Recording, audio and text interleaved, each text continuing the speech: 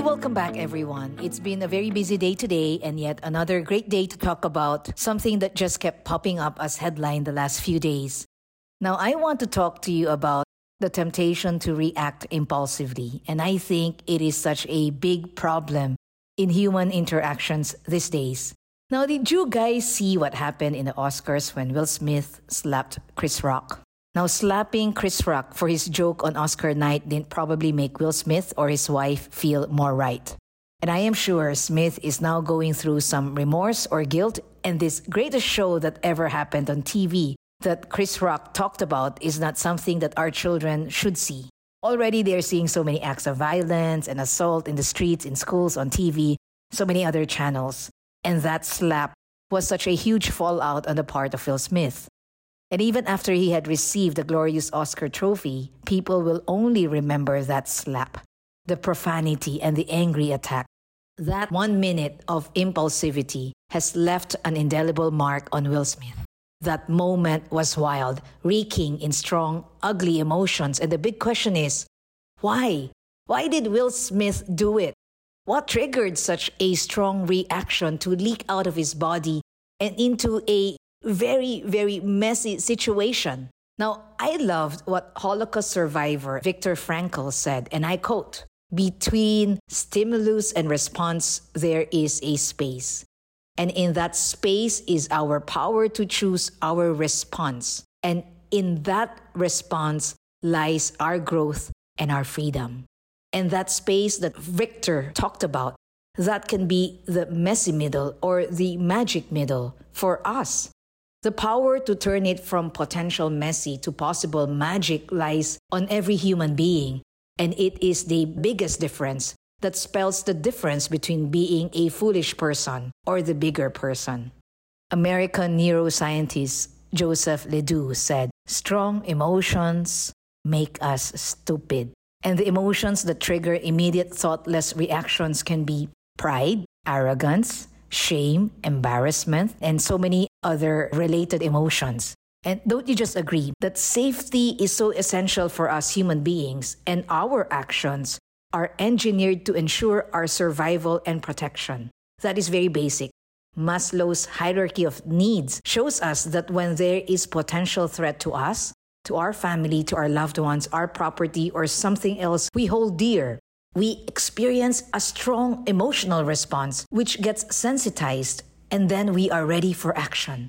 And even when the stakes might not be as high as a life and death situation, we are no different from our ancestors in how they cope with survival in this respect. Having an awareness as to how humans can react to this space given to us, whether to cross it impulsively or to default to, let's say, fight, freeze, or flight, or to distract this impulse by using the space to pause and think about the consequences of our actions. Now, that is game-changing. To constantly remind ourselves to stop and think, not just to make life-changing decisions at once, just smaller decisions, not necessarily to make the leap to be the biggest person in the room, and in the case of Will Smith, not even needing to jump at once into forgiveness in that moment of pain and offense, but just to decide to take on the small, more noble step forward. That seems to me like the grace that we need. Knowing the next step need not be the bigger person act. It is just like a lot of weight of the world is now dropped off our shoulder. From the pressure to be the bigger and the better person to be just the person who invites insight from a pause when your peace is disturbed, to withhold the impulse to act on the strong negative emotion and allow it to move us to a better place. When that choice is awakened, we stand on that space, on that middle with light. Perhaps we can think about what it really means to be the light. We hear this thing, being the bigger and the better person, from the voices of our parents, friends, mentors, and leaders. All too often, it gives us a lot of pressure because we wanted to avoid condemnation or judgment and live up to the higher expectations. But we can reduce the pressure a bit by just making the quick decision to restrain ourselves, not 10 minutes after or a day after, but immediately. Perhaps this is the new impulse we needed to learn and master, the impulse to withhold a quick reaction. It might turn out to be the best decision for the day. Now, how quickly can we withhold the impulse to react? I think it's immediately. Today, we can decide to stop ourselves from opening that bag of chips, or buying another pair of shoes, or making that rude and disrespectful snark that can hurt a relationship, another person, or a system. Instead, and in a heartbeat, we can decide to exercise or to pause and think or to regroup or reframe the words that are itching to come out of our mouths. Had Will Smith taken the nobler decision, he would have stepped into the space, the bigger person between the two. And Chris Rock would have learned better than to throw irreverent and insensitive jokes. Every day that we decide to restrain our impulse is a day to be proud of our decisions. It is a quick fix in a snap of a finger. And there is no pride lost in that pause and all the grace gained.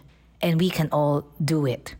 But we've got to practice, and pay attention to our emotions and our behaviors. We've got to deconstruct our unconscious reactions and manage the triggers that make us react fast. When we feel an impulse rise, perhaps we need to stop ourselves with a question. What good will the words I am itching to say now do to the situation, or to the person, or to me? If I need to say it, does it need to be right now? And when the answer is yes, does it need to be said right now by me?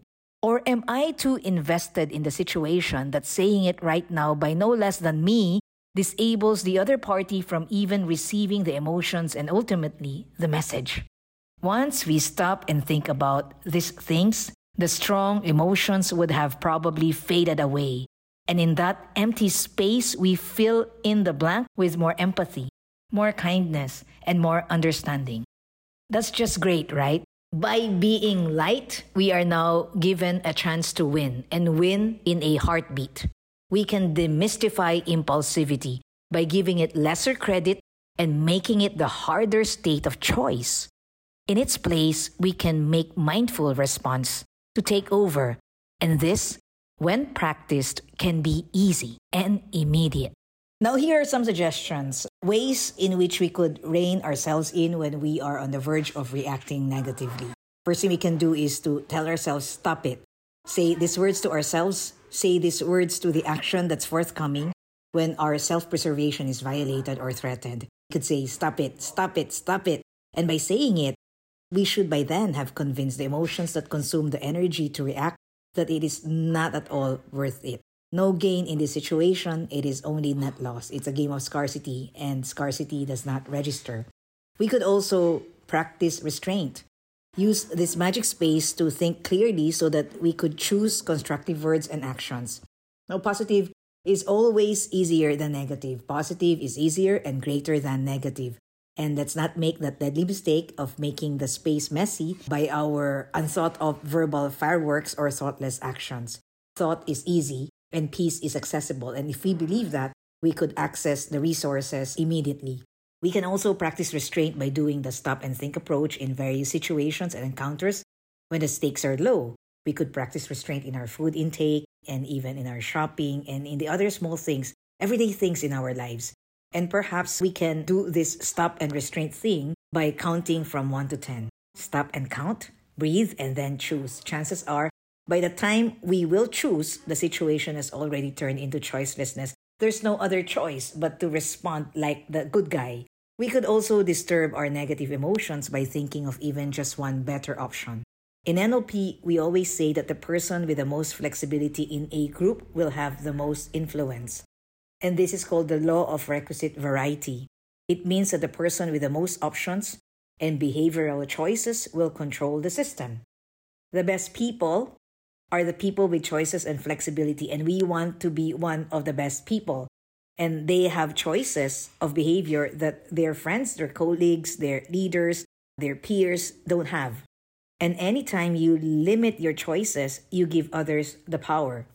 So perhaps instead of throwing the angry emotions into the situation, we could choose to scribble our emotions instead. So there you go. We could stop the impulse, we could practice restraint, and we could do one better way. We can totally be in charge of our response. This is it for now, my friends. I'll see you again in the next episode of The Awakener. where we get to talk about the easy ways to become our best and feel our best. And always remember, without change, something sleeps inside of us and seldom awakens. The sleeper must awaken. And the truest awakening that takes place is the one inside each one of us. Every day, in every way.